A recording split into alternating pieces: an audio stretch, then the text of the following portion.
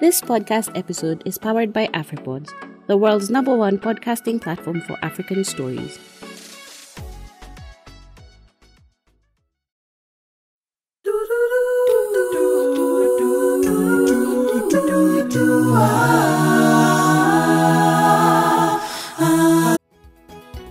Inaendeshwa na AfriPods.